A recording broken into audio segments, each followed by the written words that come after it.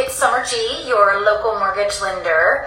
And last time we were talking about the three things to look for on a loan estimate, which is your lender fees, your title company fees, and your prepaids.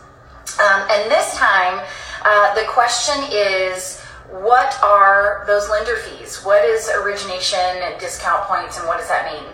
So, as we learned before on the previous message, was with those three things on the loan estimate, the lender fees, the title company fees, and the prepaids. The title company fees and the prepaids will be exactly the same no matter what lender you choose. Those are finite calculations based on the particular house that you're purchasing, sales price, those sort of things.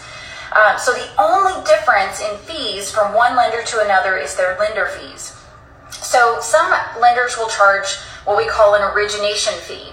Usually an origination is a 1% origination. It's 1% of the loan amount. So if you're borrowing $100,000, your origination fee is $1,000. Now, usually the origination fee and also discount points are calculated the same way. They are a percentage of the loan amount. Usually those are associated with the interest rate. Now, there will be other fees such as processing fees, underwriting fees, and that's standard as well for lenders to keep the light on and pay the processors and the underwriters who are salary employees. So usually processing underwriting fees add up to anywhere between $1,200, $1,300, $1,400, totally normal. Now, when you get to the discount points and the origination fees, the reason I say those are tied to the interest rate, people call and ask all the time and say, Summer, what are interest rates? And I always say, what do you want it to be? You can have whatever interest rate you want. You just have to be willing to pay for it.